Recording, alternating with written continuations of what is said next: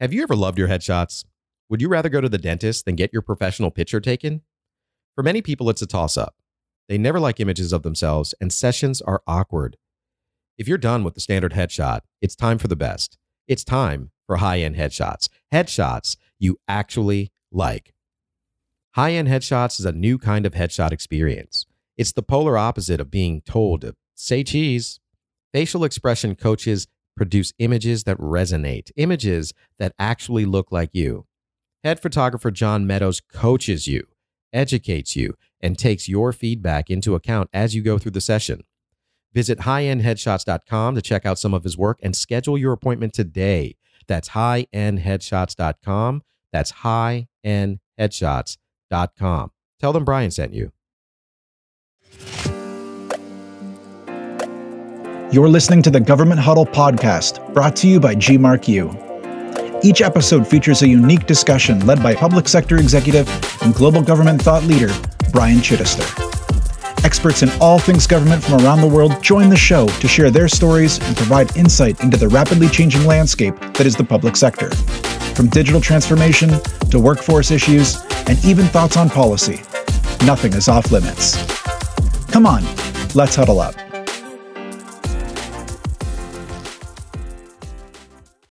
Bureaucracy is needed in the same way that we need friction sometimes, in the same way that we need security, right? We need bureaucracy. It provides us with the sandbox in which we need to operate in. Now, that said, conditions change, and sometimes bureaucracy needs to change also. One of the ways that I think leaders in government, and probably elsewhere, can frame this is that policies are there to prevent problems. But as things change and as risks change, we need to remember that people make policy. And so policies, in fact, can and should change. Welcome back to the Government Huddle podcast, guys. I'm your host, Brian Chittister.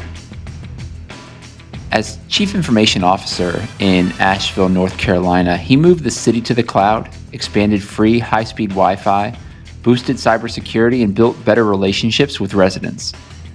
Last year, he joined Wake County as their new CIO, and it's an area that has recently won praise for its tech efforts. I'm talking about Jonathan Feldman, and he's joining me on the show today to talk about his new role and to get a glimpse at how he approaches digital initiatives. As I mentioned, while he was in Asheville as the CIO, he led the city into becoming an early adopter of cloud-based technology, while also building up their cybersecurity defenses and the diversity of IT services department. He also leveraged his relationships with Silicon Valley startups in making Asheville the first city in the nation to use AWS's cloud-based disaster recovery, and worked with other agencies to bring free high-speed Wi-Fi to public housing and boosted his department's customer service rating to 90% from a low 30%. Of course, Wake County is larger than Asheville, as it's the home to the state capital, Raleigh, North Carolina, and it has an estimated population of more than 1.1 million. Part of our discussion will hinge on what he has learned about his now larger constituent base and what he's doing to support them. We also talk about the challenges that leaders in these types of roles face in trying to support such a diverse population while trying to personalize services for each resident. It's going to be a great discussion, so I'm really looking forward to getting into it. Jonathan, welcome to the show. Thanks so much for being here today. Thanks, Brian. Great to be here. I'm excited to have you here. You spent a lot of time in Asheville, North Carolina, obviously, as CIO for a long stretch, and now only recently have moved to Wake County, Raleigh, North Carolina. And I think anybody listening really knows that that area on the East Coast is really kind of a big tech corridor. I mean, some think of it as almost the Silicon Valley of the East, right? I'm curious to know, in your role as CIO, how do you view having a lot of these private technology companies so close? Do you see this as an advantage for some of the programs you're running and some of the initiatives you have going on? It's fantastic, Brian. And number one, let me just say, I love living in Raleigh. After living in Asheville that long, I thought I was ruined for living anywhere else, but I really do love living in Raleigh, and it's a great town. There's tech everywhere. But it's also, frankly, one of the places where civic tech and civic engagement have traditionally been really high. So I think that is an advantage. And being in a place where folks live, breathe, walk the talk in terms of technology and outcomes is pretty amazing. And it gives me a lot of opportunities in terms of being able to get together with folks who are really making a difference at scale. And it gives me an opportunity also to partner with some of the most amazing folks in technology. So I've already started some of those conversations, and I'm sure I will continue. Yeah. You said that traditionally civic engagement is really high in Raleigh. Since you've been there for about 5 or 6 months. Why do you think that is? What have you found? Well, I'm speaking historically, right? Because Open Raleigh has been a part of Code for America. There's been a very active, what they call Code for America brigade here in Raleigh. And so those folks, I think, elevate what folks normally look at as civic engagement, and they take it to a new level. They say, well, what does the data tell us? And so when you talk to those folks, they make fantastic partners because they're not just saying we have a problem. They're saying we have a problem, and here's what the data says about the problem, and here's the methodology that we would suggest. And then you get into a conversation and you say to them, well, that may be true from your perspective, but did you know that in government that we have to do XYZ by regulatory mandate or whatever it is? And so you get into a very nuanced and very informed conversation that often gets to a better place quicker. So I'm looking forward to that. So being in this space, I think, and I've had a lot of conversations with leaders that have been on this show, and one of the most common topics we've actually touched on is talent, workforce issues, talent. But I think in light of kind of the situation that we're in right now, in the form of kind of layoffs from technology companies, et cetera, it could be viewed from a government perspective as an opportunity, right? And I also, opportunity. Yeah. And I think for folks in the technology space in the private sector, I think there's a lot of people that have looked at the government as you know what, I want to go spend some time in government, and this could be a perfect opportunity for them to do that. But you said it's an opportunity, so I'm guessing you see it that way as well. I do. I will also say that it's not for everyone, and specifically, there are government IT, technology, digital teams that operate very much like private sector, where you go to work, you do stuff, you go home. But I would say that the most effective government digital teams are those that really have a heart for the mission. So I don't want to say that it's an opportunity for folks without a heart for the mission. Maybe that's true in some government technology shops. That would not be true in mine. But if you have a heart for government service, and if you have a heart for doing work that has meaning and purpose, this is a fantastic time to get into government. I think that's very true. It's more than just delivering an app or a line of code, but it's really about what that delivery means to the people that you're delivering it to. You've been grinding, and all the bosses get gigantic payouts and get to buy beach houses, and you find that frustrating? Come on. We have a place for you. There won't be these gigantic bonuses that you would get in the private sector, but you also won't be frustrated. I mean, you will be frustrated probably, right? It will be frustrating occasionally, but you won't have that frustration of doing your best for nothing, for no purpose except for making the company bigger. I mean, so speaking of frustrating, one of the things, and it popped in my head as you were kind of making the pitch for government.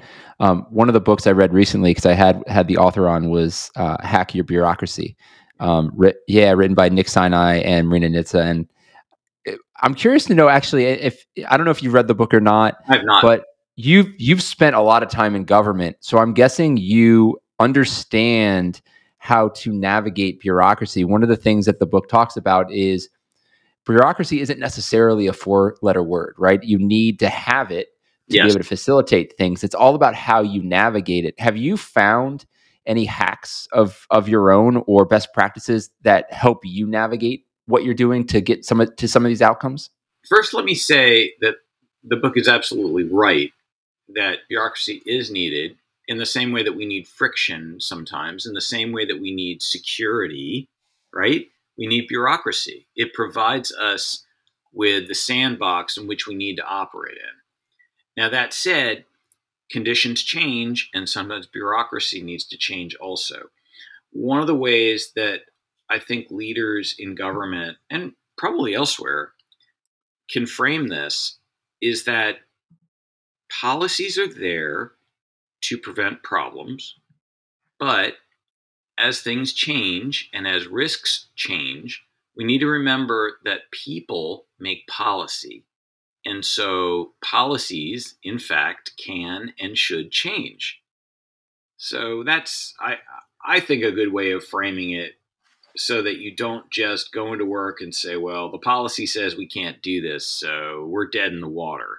That's not true. Which is why I think if you are really invested into making great outcomes happen for your community, and if you have the credibility of delivering great technology services, all of a sudden you have the credibility to say, hey, look, we're doing a great job at XYZ. We could do an even better job if this policy somehow got modified and to keep us safe, continue to keep us safe, but also get out of our way where it doesn't need to be in our way. Does that make sense, Brian? It makes absolute sense, and I want to talk about that community a little bit, because it kind of gets to the heart of what you said before, having a heart for the service. You've been in Wake County for about, again, 5 or 6 months. What have you learned about the community and some of the needs of the people that you're serving in your role?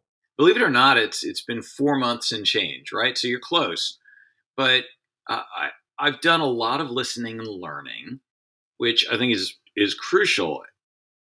And we've made some operational changes that I don't want to bore you with. But one of the really fascinating things I've learned about the community is we have a program called Familiar Faces, where we're seeking to understand why folks continue to show up again and again to the same mental health facility, to the same, or they get justice involved, or they're houseless again. And so there's been a discussion about, can we use data and data tools to not only better understand that, but to make true positive change with that? Because obviously, if someone doesn't keep getting justice involved, if they don't keep having encounters with emergency mental health, etc., we've just made not only that individual's life better, we've made our community better. So I'm really excited about the opportunity to bring data to bear to really make lasting change on that front. It's early days, and we're still looking at it, but I'm really excited about that. So I've spent a lot of time in the CX space, especially focused on obviously government and citizen experience. And one of the things that I hear all the time is it's so different from the private sector because the ROI is just so different, right? And you can't really show the ROI. And I absolutely disagree with that. And that program is a really good example because even if you remove the mission, for example, and you don't think about the fact that you are changing people's lives, which I think is incredible. It's a great program. I love that. But just by integrating some of these systems, leveraging the data to understand some of these things, you could be really reducing the number of interactions maybe you're having with them, while at the same time giving them better experiences, right? Supporting them in a more meaningful way, but you're reducing cost on the government, which is then reducing tax money. So I think that's an ROI in and of itself, but beyond just what you would do in the private sector, it's not just a monetary ROI. It's also the idea that you are making this person's life better. So that program, I think, is a great example of that. Indeed. So another thing, I mean, when we think about the way a program like that would be facilitated, when you take a look at like a platform approach, how important is it for you to have all these disparate systems kind of connected and talking to each other so you can get some of that data and create opportunities like this program and others? So I think it's important not to fetishize the technology, right? What comes first and what must always come first, not just with this, but really any technology program, is what are the stakeholders thinking? What are their processes? What are their needs? What are their problems? And specifically, not generally, but specifically, how can technology solutions help them out? So it's really tempting to throw out uh, generic solutions and say, "Hey, if we do this, then everything will be great." But maybe that's not true. Maybe a very light touch is needed from technology, and what was really needed is for stakeholders to come together and say, "Well, let's just use the systems we have," right? And that's what I mean by don't fetishize the technology. I think you have to first really understand what about the process is not working. Because if you don't understand that and you just heap more technology on top of it, you're not going to solve anything. And you probably will not solve things in a very expensive way. And I think that's one of the challenges that I've seen with government is the idea that, especially like process mining, for example, the idea that sometimes they don't know where their blind spots are. I mean, companies have that same problem too, where you need to kind of dig and understand that. But you said something really interesting there about not doing high level, but really specifically getting to the root of the problem. In your experience as a CIO in government, how do you support all of these citizens that require your help at scale when you're looking at things specifically? I think you don't try to address it at scale because when you're at scale, you're at 100,000 feet. And most problems are not solvable from 100,000 feet. I think you can discern trends, you can discern what's happening, but to actually solve a problem, you have to get to ground level. And that requires a lot of work. And in, for example, a really benign example, redesigning an organization's website or a city's website, for example, um, you don't do that at scale. You do that by running a lot of people through user testing, not a lot of people, but a certain amount of people through usability testing and looking at what their journey is through the site and noticing where there's frustration, where things are taking a long time for them to accomplish goals, and that type of thing. But I don't think you do it at 100,000 feet. You do a lot of engagements at street level. And that's why I think folks want to take shortcuts. Because if you just do something really big and at 100,000 feet, it feels like you've been effective. But have you? Generally, I find that you're not, right? If you just decide unilaterally, hey, uh, we're gonna copy Philly.gov and we're gonna put that in Asheville, that probably is not going to work because the services are different, right? The needs of folks on the ground are different. It makes total sense. It's understanding. I mean, you talked about community. It's understanding your community and what their needs are. It's another reason why the data is so important, and taking the time to strategically kind of understand exactly what it is you're trying to accomplish. So I think that's a really great point, and I think that was some really good advice for anybody listening who's trying to figure out strategies and approaches on how to tackle some of these things. You mentioned trends. I'm curious to know, as you look across the next few years, what are some of the trends that you see happening in the government technology space? Any predictions or thoughts around that? Well, number one, I think there's been a lot of smoke around ChatGPT and now Bard. I think it's one of those things that people are fetishizing. They're saying, "Oh, let me put ChatGPT on uh, recovering from malware. Let me put ChatGPT on." They're probably going to put it on how to deploy an ERP. But the fact of the matter is that none of this stuff is artificial intelligence. Artificial intelligence, in my view, does not exist right now. What we have is artificial mimicry. Uh, and artificial mimicry does not actually do what we want it to do if we're saying, hey, we want it to be intelligent. So my suggestion is just to uh, allow folks to be intelligent and to use these tools like ChatGPT in ways where we do not think they're intelligent.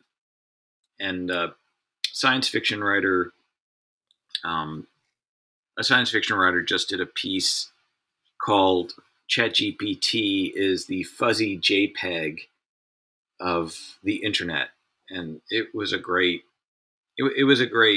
piece on the limitations of ChatGPT. And I feel like sometimes, even though we are technologists, CIOs and other IT leaders are really here to guide our organizations past the hype.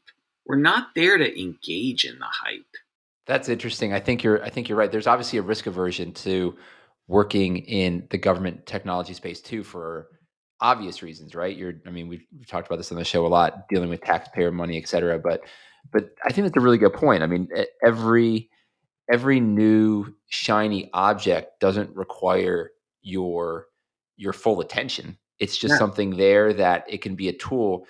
Something that you said I thought was really interesting, and my wife's actually a STEM teacher in Prince William County, for K through 5, Mhm. and she looks at like STEM education as really being able to understand these technologies so you can kind of work alongside them as you grow. And I think, to me, that's the whole point. These technologies aren't meant to overtake our roles or dramatically change everything, but they're meant to be pieces that help support the process.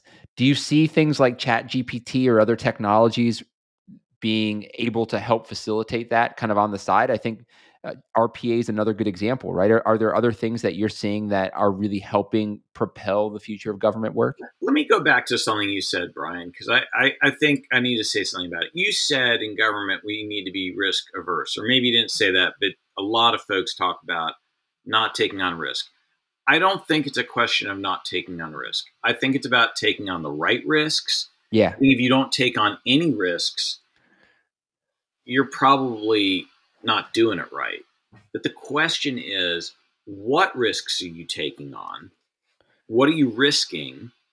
And how are you approaching it? So in I think a lot of CIOs, for example, or the more innovative ones, tend to use startups. Well, would we use a startup for our ERP? No, we would not do that. But back in the day, did we use Trello? Did we use Basecamp as a project management tool? Yeah, we did, because project management is not that big a risk to put, you know, your project data into. because most of the time those mid-sized projects are over reasonably quickly. They're ephemeral. They don't last forever, and you can take a risk on that. But I think it's a matter of gauging the risk.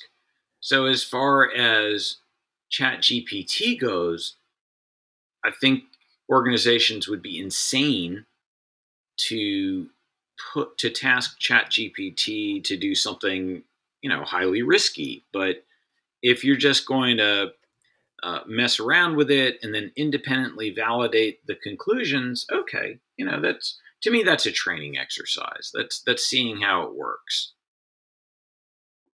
No, I mean, I think that makes total sense. I think the other piece, as you think about what you're investing in, I think the cloud has changed a lot of things too. I mean, not just in barrier to entry, but I think the interoperability aspect of a lot of different applications now being in the cloud has given folks like you and others to the ability to maybe diversify what they might go after. So you might be able to bring on something that is a smaller application because it will plug in and speak to everything else. So I think the cloud is really supported in that. I mean, would you agree? Yeah, I agree. The other thing that helps out is the availability of APIs and the Yeah. ability to integrate smaller, less risky, or smaller applications that are high value that don't present, or maybe present, a calculated risk, right? But it's not your entire chalupa. You're not putting everything at risk. You're putting a very small piece of something at risk, and then using APIs and whatnot to integrate it. So is there a technology out there that you're looking at that does interest you, that you think there could be applicability in a more mainstream way? Or do you think a lot of it is similar to kind of Chat GPT, where it can be a little bit superficial and might have an impact, maybe? I honestly think ChatGPT could have, a lot of interesting application, right? I mean, I've seen folks using it to do preliminary research. I think that's great as long as you understand that it's preliminary and it might save you hours and hours and hours. I think that's the interesting part. Now, if you said something like, cryptocurrency, if you said something like blockchain, I would say, Brian, I have just turned that over and over and over in my head. I have no idea how that might be useful to anybody ever. But generally, I don't. I don't DOA technologies like that, and I've not. I don't feel that way about ChatGPT. Yeah. I feel like you just got to find the right place for ChatGPT or large learning models or language learning modules or whatever. It's just not for everything, and you have to not think of it as intelligent, because it is not. It can't be creative. Don't put it in. Ask it to be creative. It's not going to do anything innovative. But can it regurgitate the web in a summary? Yeah, it can do that. So one of the things they're using Chat GPT for, I say they, and companies especially, is kind of for chatbot function, from a customer experience perspective. And I think CX is getting a lot of attention right now in government, especially on the heels of kind of the height of the pandemic. I'm curious to know your thoughts around customer experience, and have you changed your approach from maybe pre-pandemic to now, if let's just call it post-pandemic kind of time? I think the world has changed its approach, and I've been really happy to see that. Um, because my approach has always been put the human first. And I think the Hmm. pandemic has helped a lot of other folks get there. So I'm really happy about that. But fundamentally, putting the human first, both in employee experience as well as customer experience, remains where I'm at. And so getting the employee experience to be right so that we can then deliver superior customer experience is, I think, where some organizations are getting to, but that is a formula that has stood me very well over the years. Are there, as you've gotten to Wake County and kind of integrated yourself, are there some CX programs that you've seen deployed there that you think have been pretty innovative and pretty impressive? Well, I think it's pretty impressive when organizations actually do it. When they actually implement customer service. At Wake County IS, we are implementing a CX solution next month. Um, Wake County itself is, I think, a really innovative employer. I can hire from 10 states remotely and hopefully growing all the time. And Wake County also has a huge focus on employee well-being. And because it has a huge focus on employee well-being, we're going to be embarking on an employee experience measuring program as well. So all of those things, I think, point to caring about employee experience, caring about customer experience, because a funny thing happens when you don't measure it. Nothing. And a funny thing happens when you do measure it, you take steps to improve it constantly. So a couple things I want to unpack there real quick. One, as you were talking about this, and let me preface this by saying I couldn't agree more. I've believed for a long time that really solid employee experience drives really satisfactory customer experience. And it sounds like that's your approach within Wake County, is because I heard you Not as talk about a that number of employees. career-wide approach. Yeah. I heard you talk about a number of EX type of things and focuses internally. And I think in my head, I'm thinking, well, that's fantastic because you understand the value that comes from treating your employees well, giving them the tools to succeed, and caring about your employees, because that then transfers over to the customers they're serving. Absolutely. And then the other piece of that, when you're talking about measuring, I guess this is a question. Do you think, and this isn't specific to government, but just in general, do you think there is a fear, which is driving some of the unwillingness to measure kind of CSAT because they're worried that they're going to not get the answers they want? I think that could be, but I will say that if you don't measure, then you can't make things better. And so if you don't measure, you must think you're perfect. And last time I checked, I am not perfect.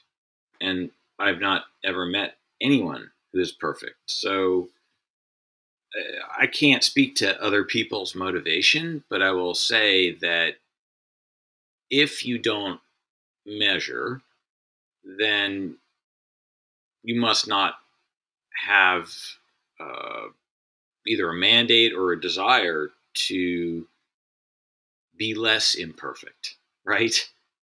To improve. Yeah. Yeah.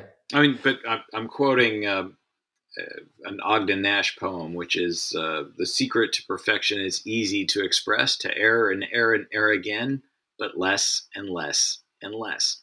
And so it's just that continuous improvement cycle. You're not getting to perfect, but you will be less imperfect.